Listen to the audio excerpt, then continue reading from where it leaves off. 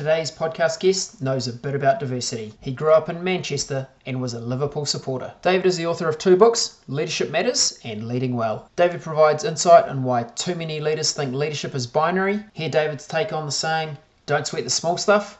You might be surprised. Also find out why David is wearing a t-shirt emblazoned with #feminist. David is one of the most entertaining podcast guests we have had on the show. You're going to enjoy this episode with David Pick. David, welcome along to the podcast. Great to have you here. Hi, Ryan. How you going? I'm doing very well. I'm very excited. It's my first podcast in New Zealand. Really? It is. Yeah. Well, now you're truly global if you've had one in New Zealand. I've gone global. I'm very excited. You're there. You are next level now. Thank you. Nice. Let us ask you a few fast facts. Let our audience know you a little bit more. Yeah, cool. Are you a breakfast or dinner guy? I am absolutely 100% a breakfast person. I get up at 3 o'clock every morning. 3 o'clock? Every single morning, yeah. Is that morning or is that still night? I'm pretty sure I class it as morning, but my wife and kids class it as night. Yeah, okay. Yeah. So I'm definitely a breakfast person. Wow, I'm a 5 a.m. guy and I thought I was doing quite well. Oh, you see, because I'm a very keen marathon runner. I have a goal in life, which is to run a sub 3 hour marathon. And I haven't got there yet. How are we tracking? Not very well. PB so far? 3:15. Oh, that's 33 quality. marathons in. That's quality. With another marathon coming up in 4 weeks. Right. And is the time going down or is it? Oh, it's going up. Yeah, I mean, to be fair, you're probably on the wrong side of youth at the moment, as far as marathon running goes. No, but what they say is that you get better at marathons the older you get. I am not evidence of that. Right.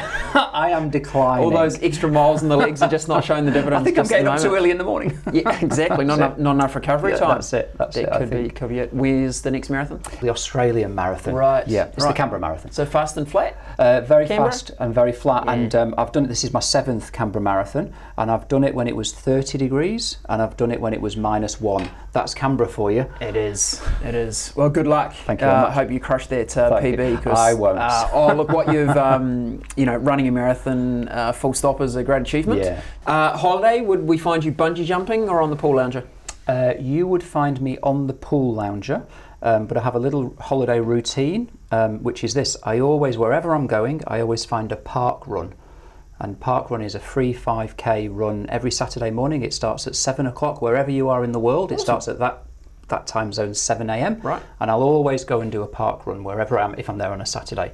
Yeah. Yep, so sun lounger with a little bit of exercise. Okay. Where's the most interesting park run you've attended? In Kuala Lumpur.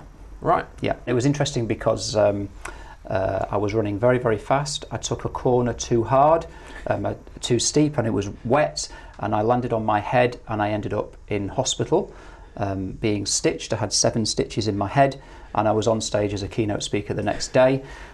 I looked like Mr. Bump. Do you remember Mr. Bump from the Roger Hargreaves series? So I had a big bandage across my head, and it looked like I'd been in a bar fight. Yes. And I hadn't. I'd been park running. Right. Well, it's a dangerous park running. You got to be careful. Running is very dangerous. Very contact sport. If we found you reading a book, would it be an electronic version or a real book? It would be a real book. Okay, and we have a couple of copies of your book here, so available in real book, but also available in Kindle? It is, it's available in both. It's about leadership change, and it's about that desire that managers and leaders have to make change in their life. And I think that's because that's why it's sold pretty well. Not that I'm here to spruik my book, but if you did want a good book on management and leadership, there's 2. Yeah, and if I was to turn around and face the camera, well, I'll get you to read it out, David. What does it say on the? Business leaders' lives changed for good. Exactly. I mean, we're aligned here. We are. In actual fact, I was saying just before we started, wasn't I, that I can't help but think when I read about you and your organisation, and you read about me and my organisation, we're going to violently agree on this podcast. So it's going to be the most boring podcast you've ever done. It is. Look, I'll just try to be really argumentative for argumentative sake. Do it. Leadership doesn't matter. Don't lead well. Yeah, exactly. just let everyone run amok and be fine. That's it. Yeah. That's agile, isn't it? No, let's not go there. That's it. Animals, cats or dogs? Okay, so that's a very apt question. I've got 2 daughters, Olive and Pearl, and we are being myself and my wife are being absolutely badgered at the moment. No, not to get a badger, but to get a dog. Yes. We are at breaking point. We're at the end of our tether. No, we've broken. Good. We have promised them a dog. One of those little fluffy doodle things. Yeah. We've even named the damn thing. Right. So I would say dog person. Okay. Well done, well done. If you're watching a movie, would it be a thriller or a comedy? It would be a comedy. Mm-hmm. Yes. Got a favourite?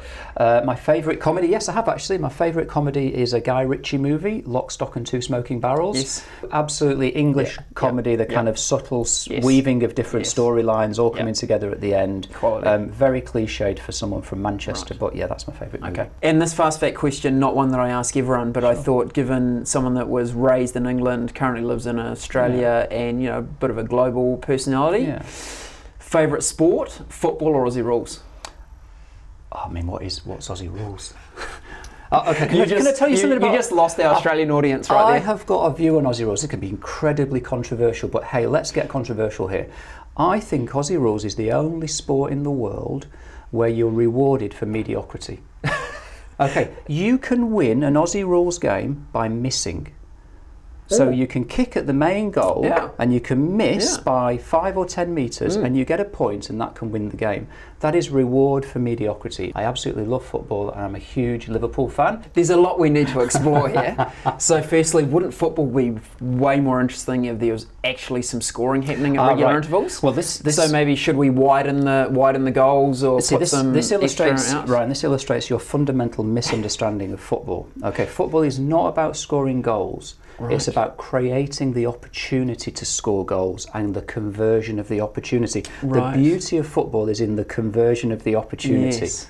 And the mediocrity of football is in there's not very often does the opportunity get converted. Oh, well, that's because the defence is so good. I can watch a 0-0 game of football and it can be the most beautiful, poetic game because it is the beauty of attack and the beauty of defence neutralising each other.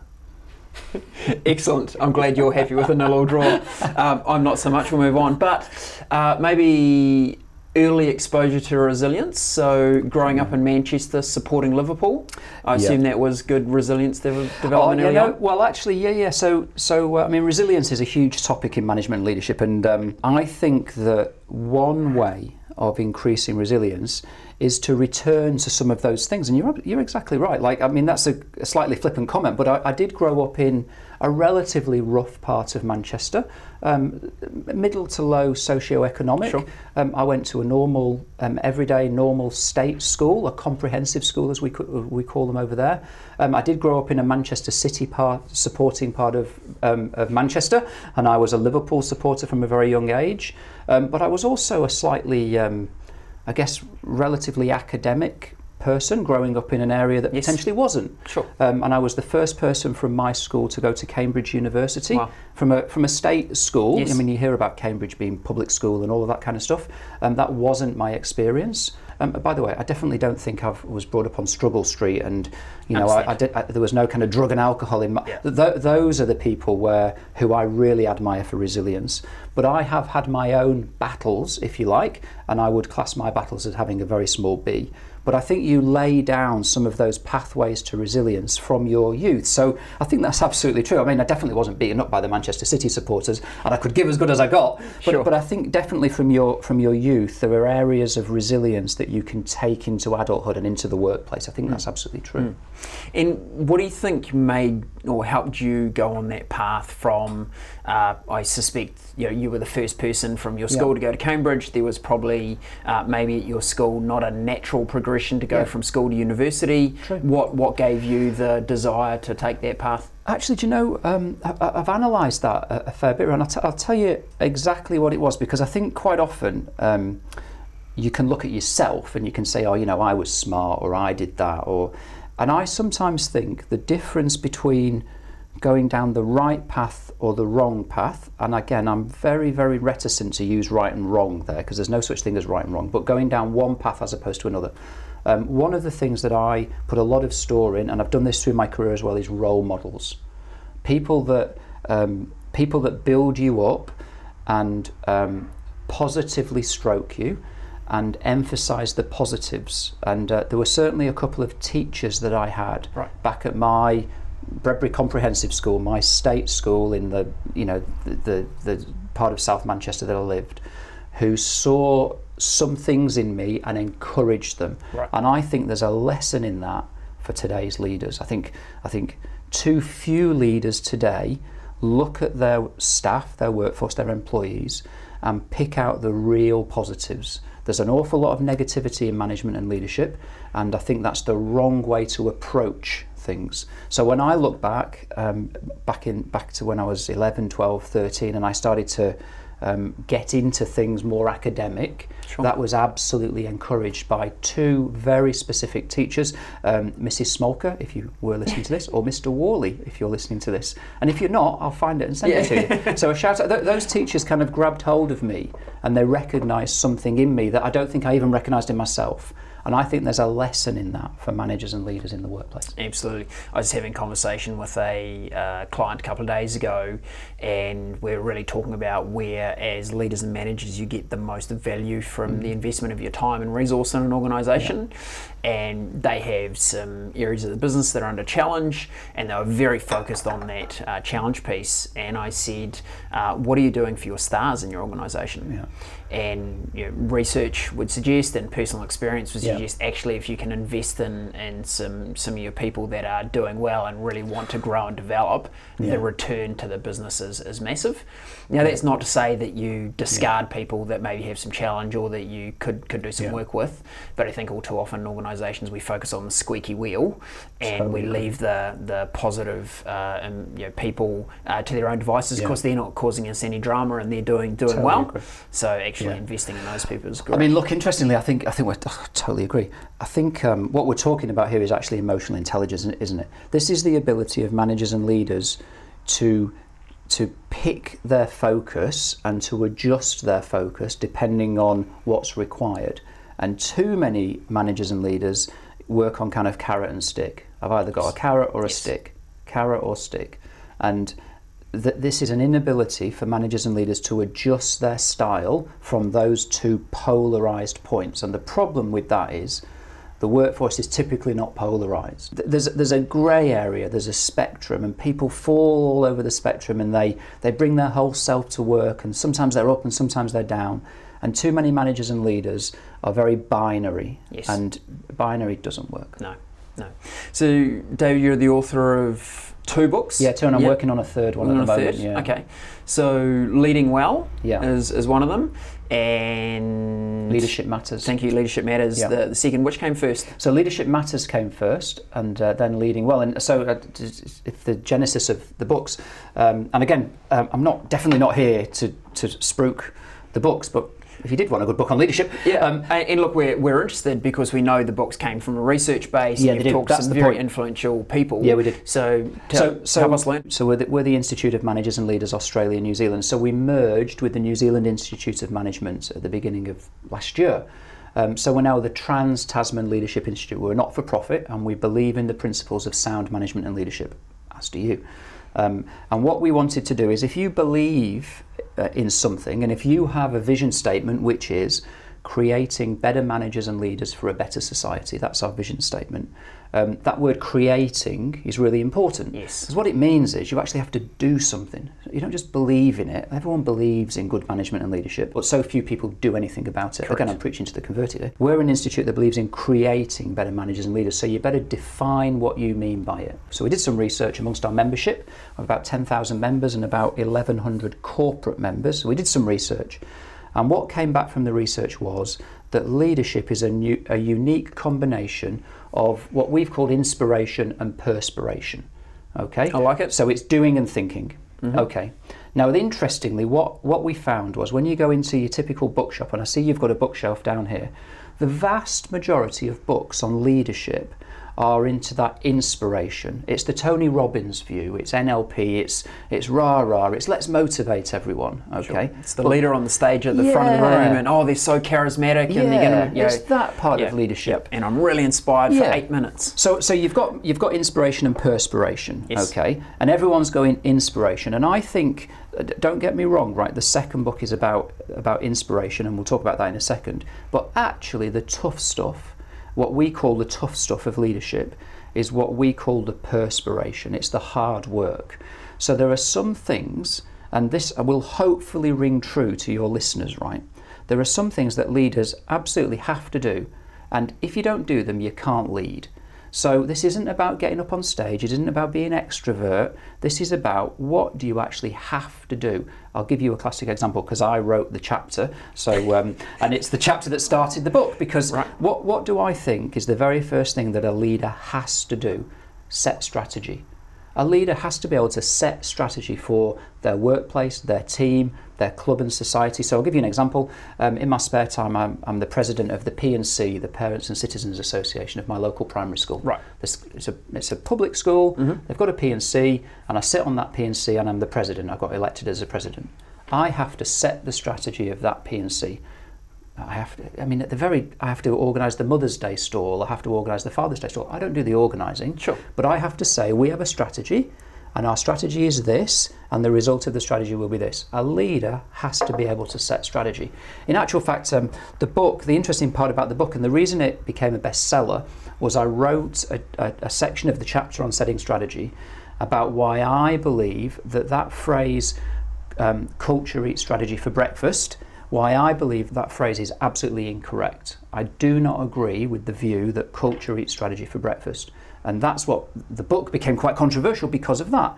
So I believe that strategy comes first. You have to set your strategy. That's what the leader does with the leadership team, with the board, whatever. And then from that you define your culture.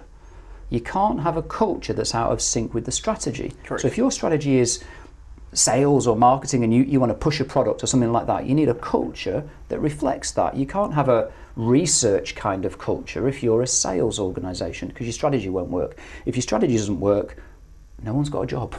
So this isn't about, I think too many people think leadership is this kind of woolly, let's all be nice, and it's become this kind of thing that has become all intertwined with culture, and a leader needs to be, this isn't about that. My institute is about how do we get the best for business. And the best for business, by the way, is treating your staff well and all of that kind of stuff, but it's a strategic decision.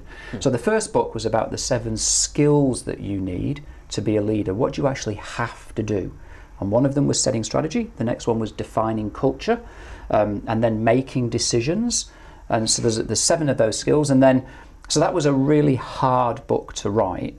And then on the back of that, we always knew we'd write the second book, which is about the attributes that you need, not the skills, but the attributes. Okay. And so give us a definition of the difference between skills and attributes. Well, skill is hard work, and so a skill is something that you actually do. You have to be able to set strategy, whereas an attribute is something that you are, that you have to be. Right. Okay. Now both of them, both of these things can be learned. Yes. Okay. So if you're not good at motivating people, you can learn how to do that. If you're not good at setting strategy, you can learn how to do that. But too many leaders focus on the inspirational side of things, and they think it's good enough to go along and say, I'm a great leader, I'm an extrovert, I can stand on stage and get people all rah, rah, rah, which is all well and good, but if you can't set strategy, if you don't know how to go through the process of setting strategy and consulting and doing research and presenting that back and taking feedback and that strategy cycle, if you don't know how to do that, you're going to fail as a leader. Absolutely. And Dave, with our experience of culture and building high-performing teams, is that yes, a leader at the top of the tree is really helpful because they do help set strategy and they help define culture and those kind of things. But actually, people experience culture in the organisations with the people they work with every single day. Absolutely. So if I'm in an organisation of 1,000 people, I probably spend very little time with the CEO unless I'm at the exec table. Yeah. But if you want to get your strategy executed, you need a whole lot of other leaders in your business, and that what we call the middle layer, changing culture from the middle out, that actually have leadership skills and can build and develop people at that space. Yeah, I totally agree. The middle layer, as you refer to it, Ryan, I think is absolutely critical. So if you're in an organisation of 1,000 people and you're managing a department of 100, you have to have a strategy for that department. Yes.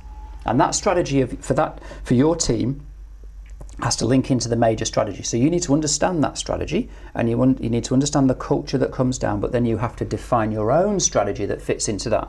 So I spent a very defining part of my career at Hewlett-Packard. Yes. So I was in the HR department at Hewlett-Packard, and these were in the days when the HP way was the cultural outlook of Hewlett-Packard, and it was one of the best places to work, and it had management by walking around and all of that kind of stuff that came from the original founders, Hewlett and Packard. And so a lot of what I learned was from that organisation, and what I saw were different business units and different departments doing different things, but they all worked towards the main strategy. Everyone had sight of what the organisation was doing, and everybody remembers Hewlett-Packard because of the cultural implementation of the strategy, but everybody thinks it was a culture that led the business, and it absolutely wasn't. I was there on the inside. I was one of the heads of HR in the UK, and what that HP Way was a strategic interpretation, and what it was aimed at was getting the culture to fit in with the strategy, and the leadership would talk about strategy and vision and mission the whole time, and then they'd interpret that and implement a culture that was best placed to deliver that strategy. Right. And so this idea from Peter Drucker that culture eats strategy for breakfast, I think what he was getting at, if by the way he ever said it, because there's a bit of dispute about whether he ever said it, what he was saying was you have to get your culture right, otherwise your culture can destroy your strategy. But he wasn't saying that culture was the most important thing. The strategy is the most important thing. Yeah.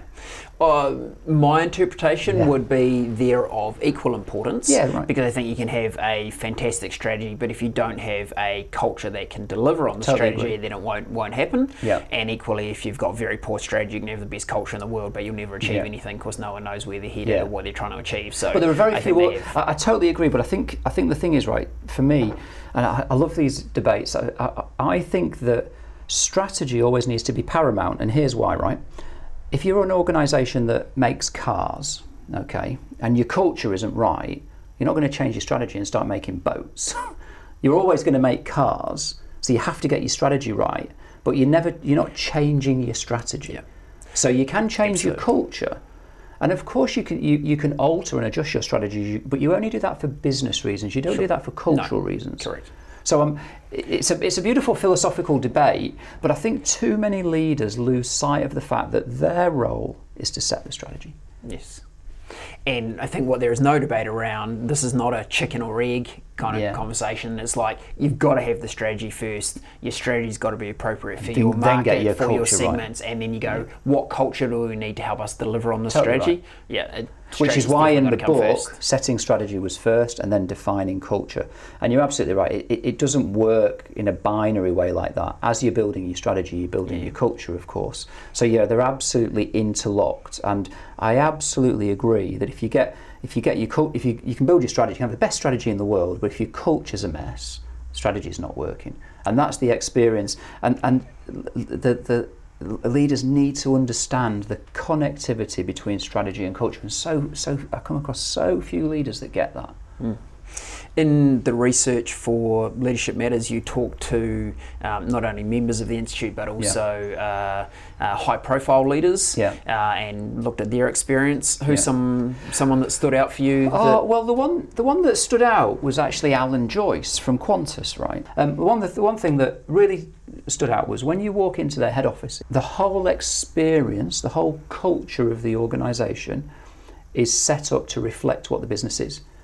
What do I mean? You walk in, and when you go for a meeting, it's like you're checking into a flight.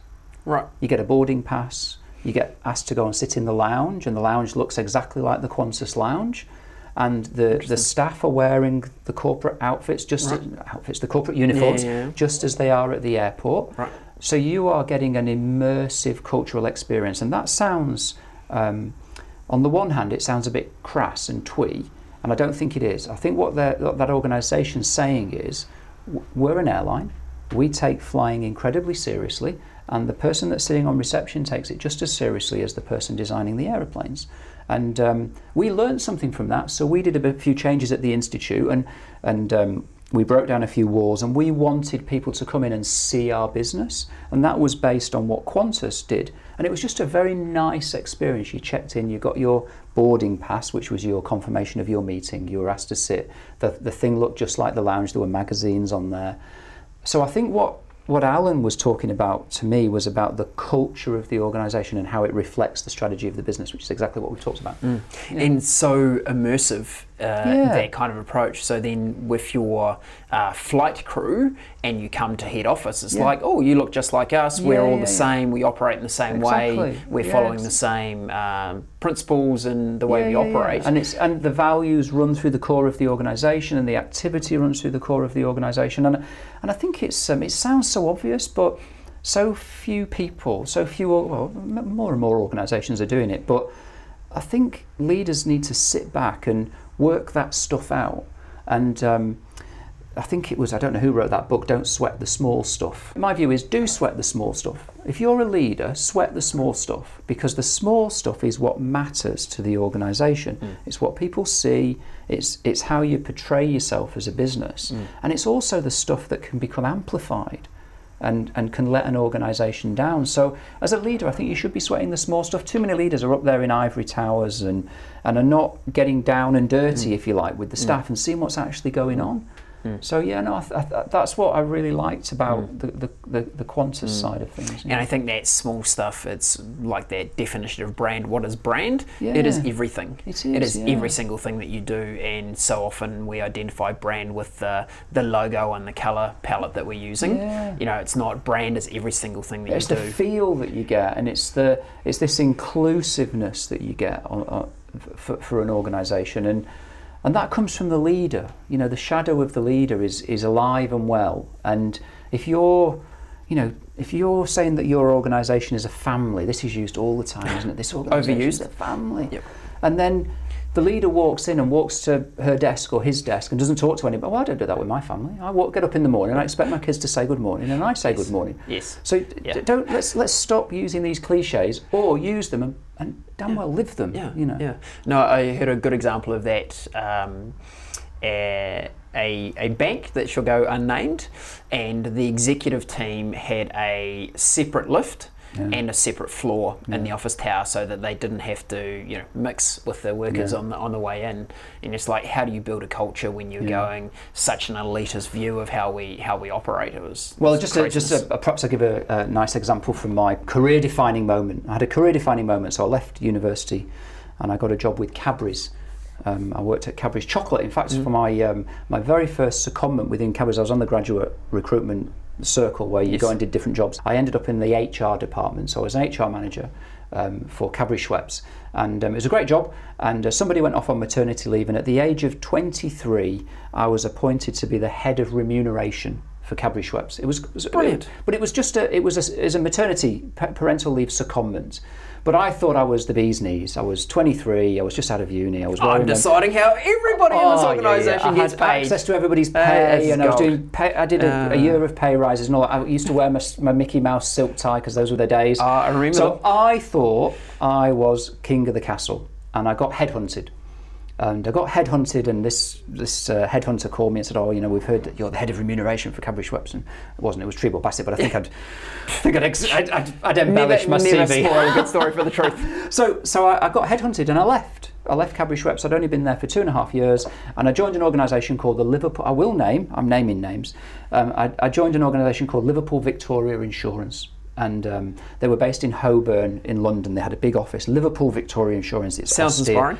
Yeah. It had been around since 1758 or something like that, and it was one of those pound insurance companies where you paid your pound every week. And on the first day in my job, I walked in off Holborn, main Holborn Street, and I walked into the lift, and I got a tap on the shoulder as I was walking into the lift from a bloke behind me, and he looked at me and he said, "What level are you?" I said, "I don't know, it's my first day." And he said, you look too young to be able to use this lift." And I said, "What are you talking about?" This would have been 1995. And he said, I said, "What are you talking about?" He said, "This is a lift for directors only.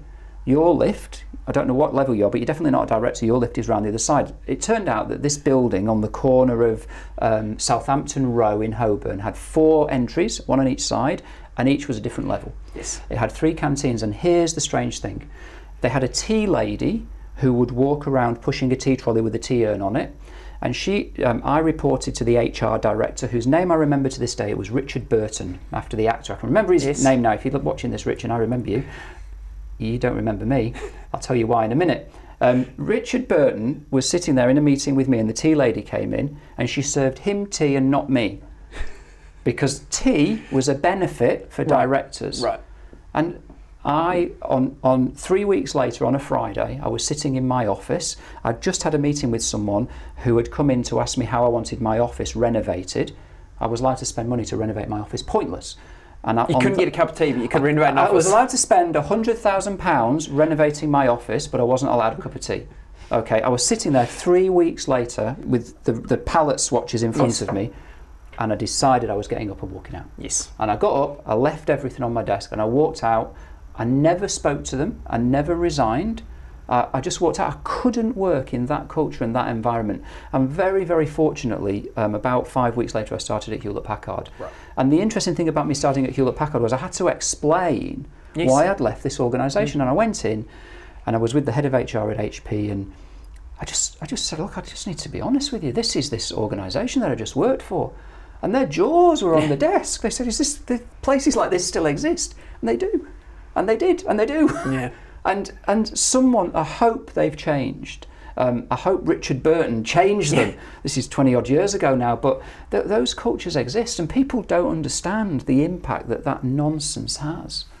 So that's my Liverpool Victoria. What questions did you ask the... I didn't ask any questions. No. Of the Hewlett-Packard head of HR when you were about to join them, having just had a very poor culture experience, what questions did you try to ask? What's it like? That's a fantastic question. I think what I did in those 3 weeks, thinking back now, what I'd lost sight of was... What I'd been offered was more money. I left Cadbury Schweppes, they'd offered me more money. I seem to remember it was like £2,000 or something, but when you're 23, that was the world, you know. I was thinking of a car I could buy. And it's all disposable. Yeah, that's right. And I moved for money. And I think what I did in that time, after leaving Liverpool Victoria, I was unemployed for 5 or 6 weeks before I joined Hewlett-Packard. I assessed my own personal values. Yes. What do I want? What is my purpose? I mean, this is what Simon Sinek talks about, and years later he's captured the market in individual purpose. But we've all been talking about purpose and thinking about it. He's just captured the market, and he's got the great book and the sound bites, and he's great. But I was sitting there thinking, what kind of organisation do I? What's my individual purpose? What switches me on and what switches me off? Yes. And hierarchy, formality, that stuff that I call leadership bullshit switches me off. I can't be doing with that. I can't be doing with status. I can't be doing with organisations that think you need to wear a shirt and tie. I can't be doing with these things that don't matter in performance. Yes. And too many organisations get wrapped up in what I call the trappings, and they don't realise that what it's actually about is how you deliver. Correct. So here I am, all these years later, and at my board meeting on Friday last week, I had a board meeting of the Institute. We made the most monumental decision that's been made in the 80 years of the Institute of Managers and Leaders. On Friday last week, the board approved the move of our organisation to a 4-day working week. Correct. So I'm about to announce to the staff that we're moving to a 4-day working week. That is a cultural sign that is as powerful as those bloody 4 lifts in the Liverpool Victoria and the Tea Lady. What does a 4-day week mean? We're going to be cutting everybody's contract to 4 days, but paying them for 5 days. Mm-hmm. We are making a cultural statement that our organisation is not about trappings and the nonsense of performance. It's about expecting people to deliver results and be productive at work. And how you do that is up to you, but just get on and do it, because we've got a common purpose and a common vision. Have you followed the case study of Prudential and their 4-day week? I'm meeting him at 2 o'clock this afternoon, Andrew Barnes. Andrew Barnes. I'm having coffee with him this afternoon in Auckland. Great. So his book, the seminal book, The 4-Day Week, and that's what triggered me to start thinking about the nonsense, the way the working week and the way the working day and the way work is set up is absolute nonsense. I'll give you the classic example I've got, it makes my blood boil, is contracts of employment are just garbage. Totally. They're not worth the paper they're written on. Yeah. My contract, I think, says I work 7.5 hours a day and I take an hour for lunch, and I don't even know what that means. And by the way, that's not just me, my whole organisation. Like, we're always on, we get up in the morning at 3 o'clock or 5 o'clock or whatever time, the contract is dead. What we need to focus on is productivity, and we need to go to people and say, when are you at your most productive? Well, you work that out. You work out your family life and your hobbies and your mental health We'll help you as much as we can, but we're not expecting people to get in at 9 o'clock and leave at 5 o'clock. It's dead. God, I'm on a soapbox. and it's a great soapbox to be in, because I think the more organisations we have in the world that are focused on productivity and output and the value they're creating, and less about the ones that are observing time at their desk, it'll be better for our economies, it'll be better for our mental health, it'll be better for our well-being of our people. It's a great place to be. Well, interestingly, a board meeting on Friday, and we've got 9 board directors, including a representative director from New Zealand. Good on the board of directors, right? Because of course the board is interested in the governance and they have the fiduciary responsibility of the organisation. And what we can't do is trash the finances of the organisation. The directors managed to look beyond that and say, actually, this isn't about trashing anything. This is about building up this organisation. So the interesting thing we had to get over, and it didn't take us long to get over it, was this isn't about being nice to people. We all have, that's a byproduct. A byproduct is we all need to be nice and we need to be better managers and leaders. But actually this is about increasing productivity and performing better. And you can't perform if you're sitting at your desk, you're stressed, you're working really long hours, you're struggling with your mental health, and you can't work in that environment. And more organisations are coming around to thinking that the time that you work is irrelevant. It's what you do in the time that you work. And that's what the 4-day week's about. And I'm finally, I'm 50 now, and I was 23 or 24 back with Liverpool Victoria. I'm finally at the polar opposite of what that nonsense was. Yeah. Brilliant. But what I do think initiatives like the 4-day week require are evolutions and better skills of managers and leaders. I totally agree. Because it used to be making sure your team arrived before 9 and didn't leave till 5 was a core skill of being a manager. Were your people at your desk? You go on a time management course. You get the little book and the pen. Are you there?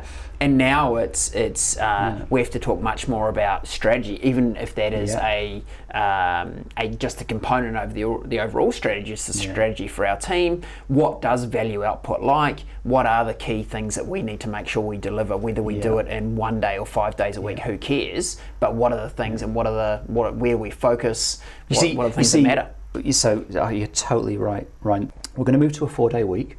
It's happening. It starts on April the 4th, Monday, April the 4th or the 5th. So we've got a month, and that month is intentionally put in there. And I said to the leadership team, this is now your issue. You are now, this isn't actually a cultural issue. This is a management and leadership issue, because we have committed to the board that we will deliver the budget and we'll deliver the financial targets, and they're very aggressive. We've got a 34% increase in revenue and all of that kind of stuff. So we've committed to the board, just to get your head around this, that we'll increase revenue by 34% at the same time as we're losing a day a week off everybody's time. Okay, that almost sounds incomprehensible. How will we do that? Management and leadership. And I said to the leadership team, your work starts here. We are now going to manage this organisation and lead this organisation in a completely different way. You're the team. I totally trust you. You're fantastic. But you have now got to work out how you're going to do it. So your work starts. Correct. And we're a leadership institute, so you'd expect us to step up to the plate. but the leadership team were looking there saying, oh, right, okay. So all of a sudden they're empowered. They've got scope. So what I've said to them, we've got 5 business units. Each business unit needs to go away and work out how they're going to approach this commitment, this commitment that the board has made to us to support this proposal. And then they're going to come back. So we've taken benchmarks. We've done mental health benchmarks and happiness at work benchmarks. Those benchmarks have to improve through the trial. We're doing a 6-month trial. But the leadership team need to work out how their teams are going to approach this honour that we've been given by the board. And it's going to be fascinating, because this is about management and leadership. It is, in a big way. And Prudential provides a great case study. Yeah, they do. Because they were breaking ground really when they tried it, but what they managed to achieve Yeah. with improvements in productivity and financial performance around it. You know, Yeah. again, almost incomprehensible. You go, how can you have your people working less and yet they're doing, achieving so much more? Yeah, yeah. But I think we realise or are starting to understand better that high performance doesn't come from sitting at a desk for 8 hours in a row. Totally It right. might be about doing 2 hours of deep focus work, first thing in the morning because you get up at 3 a.m. and that's Yeah. your zone, or it might be about doing it at 9 o'clock at night because you're a night owl and that's what works for Yeah. you and working in and around. Well, the- interestingly, you know. I do a lot of presenting at conferences and Sure. teams and that kind of stuff, and I talk about that. I talk about this idea that we have to find when our teams and our staff are at peak performance. And the number of managers and leaders, I ask around the room, do you know when your team, every single one of your team members is at peak performance? When's their zone? You mentioned that word zone. What's someone's zone? And everyone looks at you and says, oh, I don't know. It's like, well, if your job as a manager and leader is to get your team into peak performance, and you don't know when they're in peak performance, you failed. You're just not doing your job, quite frankly. Like, what? So, for example, if someone's calling a meeting with me at 4 o'clock in the afternoon, they must be mad. I'm terrible at 4 o'clock in the afternoon. Well, you've already been up for 13 hours. I've been up for 13 hours. No, literally, I've been for a run. I've been up for 13 hours. So I am not very good. I'm not good in the afternoon. But get me in the morning, I'm great. So it is. So when they're trying to get one past you, they do it at 4 o'clock? But it is beholden on me to understand where my team are on that peak performance zoning, And so many managers and leaders call a team meeting at 9 o'clock in the morning. Well, what happens if, this parent here has been up all night with a kid and just dropped them at daycare and they've got school and, well, perhaps you might sit down with your team and say, look, let's work out as a team when the mode of people, you're not going to get everybody, but you find that happy medium. And the number of managers that sit there and say, oh no, I've not thought of that. That's your job, mate. That's your job. Your job is to understand what motivates your team. It's not to stand on stage and do all this rah-rah stuff. Get down in the weeds. Sweat the small stuff. Yes. Bizarre. Yep. Into it. Tell us, in Leading Well, you covered 7 attributes of leaders. But I think one of the insights from the book is that it's not about the 7 attributes individually. It's about how the interdependency and how they connect. Yeah. Can you just give us some insight into how you viewed that? Yeah, sure. So we believe there's 7 attributes, and they're absolutely all interconnected. In actual fact, it was quite hard. It was quite hard to separate them into chapters, but the beauty is that they all cross-reference. And I'll give you the very best example, I think. And it's the part of the book that is incredibly kind of controversial. I talk about it all the time. We need some controversy in this podcast. We do, far don't too much agreeing. There is. So here's the controversy. Okay, it's this idea of authenticity, authentic leadership. And the chapter was written by an absolutely fabulous leader and friend of the Institute, Alison Kehoe, and she wrote the chapter on authenticity. Okay, and then there is a sister chapter, if you like, on self-awareness. And here is the Institute's view, right?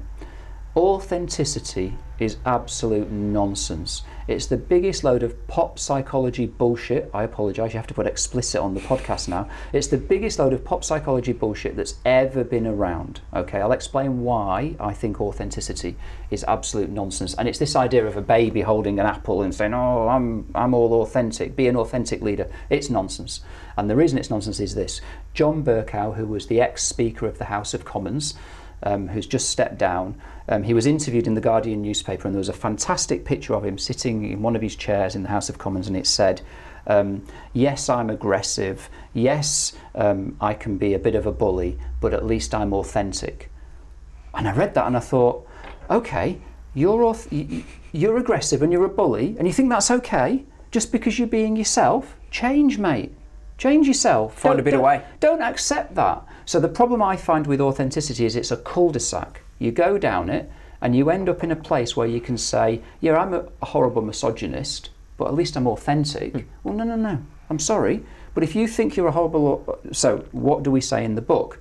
Authenticity is an absolutely honest, dead true concept that you need to have as a manager. You need to be authentic, but you have to be self-aware. Yes. You can't just be authentic. It's not good enough to say I'm a bit of a dickhead, but at least I'm being authentic. Because authentically bad is still bad. Yeah, because that's exactly. I say that in my presentations. If you can be authentically bad, Donald Trump. The most authentic leader in the world at the moment, Yes. I would argue he's got zero self-awareness. Okay, so authenticity and self-awareness go hand in hand. What does self-awareness mean? It means you're on a journey of changing, and that's true authenticity, where you recognise that you are flawed and you recognise your management traits that don't work, and you bloody well change them. So what we say to organisations, and I'm sure you say this to your clients, is implement 360-degree feedback. Get a 360-degree feedback tool in your organisation that's not threatening, that's safe, where you can learn about yourself and your teams can learn about themselves, and then implement change processes. And that's the beauty of the book. You can take something in isolation and say, well, I'm all authentic. It's nonsense. It has to be authenticity with self-awareness. Yeah. So don't read the book and go, I tick the box on a couple of those things, so I'll just focus on those. I'll be good. Absolutely. The well-rounded leader looks at all of them and goes, how do I adopt, improve, adapt each of these? And then we have people run, and you must get this all the time, saying, oh, but it's really hard. It is hard. You're a leader. Like, you're leading a team of people. Yeah. They spend 8 hours, not even 8 hours a day. They spend 10 hours a day, probably 6 days a week, under your charge, in your care. It's hard work. So don't come around and say, oh, you thought leadership was going to be easy. Well, you're silly. It's not easy. Yeah. It's hard work, and you have to put the work in. So we've got the 7 skills and 7 attributes. That's 14 things, at least, by the way, Sure. that a leader needs. Those are the ones you selected. Those are the ones we selected. It wasn't an exhaustive list. So, but you've got to start somewhere. So, start with 360-degree feedback. I woke up this morning, I'm doing 360-degree feedback for a couple of my team at the moment, and I do it myself. So at the Institute, we do open feedback. Yes. We're a leadership institute. We lead by example. So we do open feedback. Everyone knows the feedback they get. And here's an interesting thing. I thought that I'm the most strategic leader in the world. I've set strategy. I've rebranded the Institute. I've done a merger with NZIM. I think I'm king shit when it comes to strategy. My 360-degree feedback said that I wasn't a strategic leader. And of course I fired those people. Of course, immediately. Get rid of him. No, I didn't. That was a joke. And what the But feedback... they are on performance management. the feedback I got was that there's a whole swathe of my organisation that doesn't understand the strategy. That is an absolute failing on my part. Correct. Total failing on my part. So we've now implemented change where every time someone both interviews first then joins, they get a mini strategy pitch so that they know what they're coming into, and everybody gets a CEO strategy hour when they join, and 3 times a year I go back through the strategy of the organisation. I wasn't doing that before. I was off thinking I know all about strategy and I'm in front of the board talking strategy. But actually the people implementing the bloody strategy didn't know what it was. Correct. So that came through 360-degree feedback. See it all the time, and have done the same myself, where we have board meetings and we talk about what's going to happen, and got same feedback from our team of going, hey, it's great that you go and have these board meetings, but we don't know what the strategy is, and suddenly you're coming down going, can you execute this, can you make this happen, and no one has context or understanding and you're of direction. walking around thinking, I'm more strategic, strategic. Brilliant. Well, you're not strategic if your people don't think you are, quite frankly. Because again, being strategic might be great, but you also have to be a great communicator. That's right. Because if you're not doing the communication piece, then again, it doesn't matter how good your strategy is. People Which again comes back to this. You have to think about this. Then as a leader, you've got damn, balls it's hard, in the air. isn't it? You're juggling, and it should be hard. If it's easy, then everyone would do it, and everyone's not doing it. There's too many people not doing it very well. We talk a lot with clients about collaboration. It's another one of those great words. It's authentic leadership and collaboration. We've all got to be collaborating, and we're going. After a session when you're collaborated, you should feel almost a little bit uneasy and very challenged. Because collaboration's not sitting around and all agreeing. Collaboration's stress testing things and asking difficult questions and challenging. Yeah. And of course, you need some psychological safety in your organisation to be able to do that as a fundamental principle. But collaboration should be hard work. Absolutely. It's not about making it easy. We violently agree.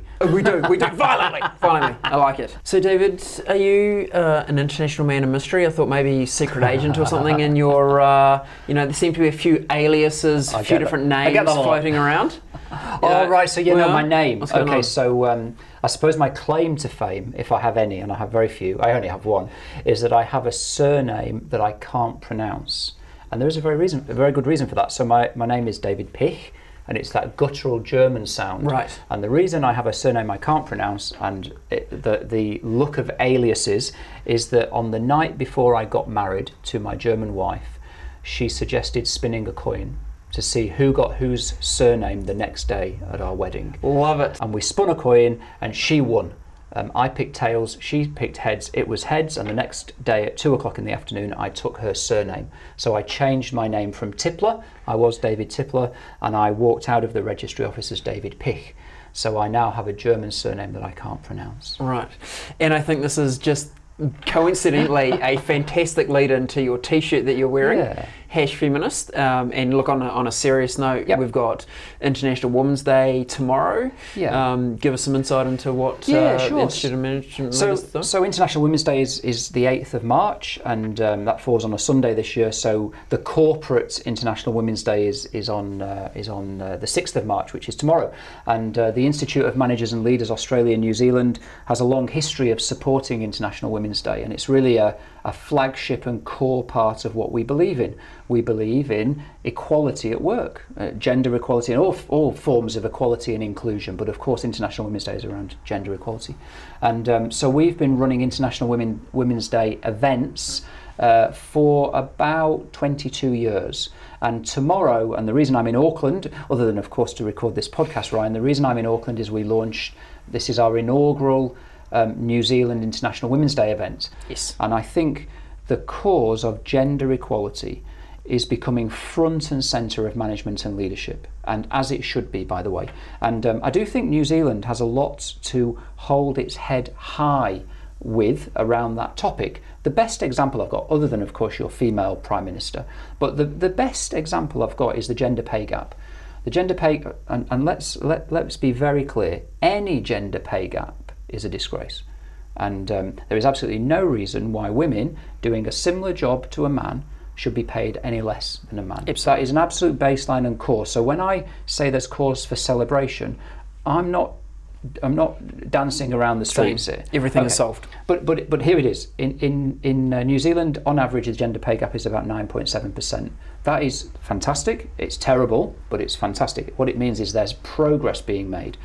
Let us speed that progress up. When you compare that to Australia, 17.9%, Wow. and declining. When Really? you compare that to the UK, 16.3%. In actual fact, there was a study released yesterday in the UK. Would you believe yesterday, so Wednesday the 4th of March was a very significant day. It was called Women's Pay Day. Okay, so in the UK it was called Women's Pay Day. What that meant was that from January the 1st to yesterday, due to the gender pay gap, women have essentially worked for nothing. Wow. 63 days of working for nothing just because of the gender pay gap. That is an absolute disgrace. The topic that we're talking about at our International Women's Day event in Auckland tomorrow morning is each for equal. And I really like that topic, because what that's saying is that we each have a role to play. We each have a role to play, and it is a man's issue as much as it is a woman's issue. We each have a role to play in getting this right and improving things, and that's why I'm wearing a feminist t-shirt. I stand out and proud as a feminist. We have to equalise the gender relations and gender issues at work. And the sad fact is that the vast majority, unfortunately, of leaders, and I'm one myself, are men. And unless we do something and we take a stand, this will never improve, and it absolutely needs to improve. It is disgraceful. It is. And I think, like you say, there is progress happening, but it's not happening fast enough. It's glacial, actually. It's glacial. And there is no reason at all why women doing the same job as men should be paid 9.3% less. It's just bizarre. And we're seeing good progress in things like professional sport. You know, we now see the international tennis federations having exactly the same prize money for men and women. And, the sooner that moves through all of our organisations and all of our nations, the better. I totally agree. If you could be anyone for a day, David, who would you be? I would pick anybody who could run a sub 3 hour marathon on the day of a marathon. Right. Okay, so I've been trying to run a sub 3 hour marathon. So in the year 2000, I ran my first marathon. I ran the Sydney Olympic Blue Line Marathon, which was the warm-up event for the Sydney Olympics. I have to say, to my great shame, that I was in a nightclub until 3 o'clock in the morning. And I did leave the nightclub, go home and put my marathon gear on, which hadn't been washed from the previous run that I'd done. And to my great shame, I finished that marathon in 4 hours and 43 minutes. And the story of that marathon is that as I entered Homebush, the Olympic Stadium, you come through the little undercover bit with the stadium above you, and I stopped and I was in tears. It was dreadful. It was the worst athletics or sports day of my life. I was stretching all my legs out, and a lady ran past me pushing a double stroller, and she put her hand on my back and she said, "Come on, mate, you can do it." And I did do it. But I didn't catch her down the back straight. Yeah. She crossed the line in front of me, and I resolved that day, the year 2000, I resolved to run a marathon a year for the rest of my life. So I'm now training for the Canberra Marathon in 3 weeks' time. It will be my 33rd marathon. I've done a few marathons. It's only 20 years ago. You're banking a few. I've banked a few. I've banked a few. But I have never run a sub 3 hour marathon. So who would I be? I would be anybody that can run a sub 3 hour marathon on the day of a marathon. You could go one better. I mean, the 2 hour marathon record's just recently been broken. It was, yes. You know, you can Kipchoge. I was glued to that. Yeah. But I would take Phenomenal. 3 hours. 3 hours. Yeah, absolutely. Look, David, thanks so much for joining us today. I'd like to acknowledge you for the work that you're doing around leadership and management. Yes, we are converts ourselves. We think they're very critical, but what you're doing is very important. The work you're doing to promote women in business and as leaders and equal pay, I think is brilliant. Thank you for bringing the insights you've brought through your books, because often we go, oh, we kind of think this is the case, but actually well researched and well documented insights are always brilliant. So thank you for doing that. If people want to connect with you, David, where can we find you online? Very easy, managersandleaders.co.nz, managersandleaders.co.nz. Any of our events, all of our books are on there, or find me on LinkedIn, David Pick, the CEO with the name he can't pronounce. Brilliant. Thanks for joining us, David. Cheers. Awesome. Thanks so much. That was great.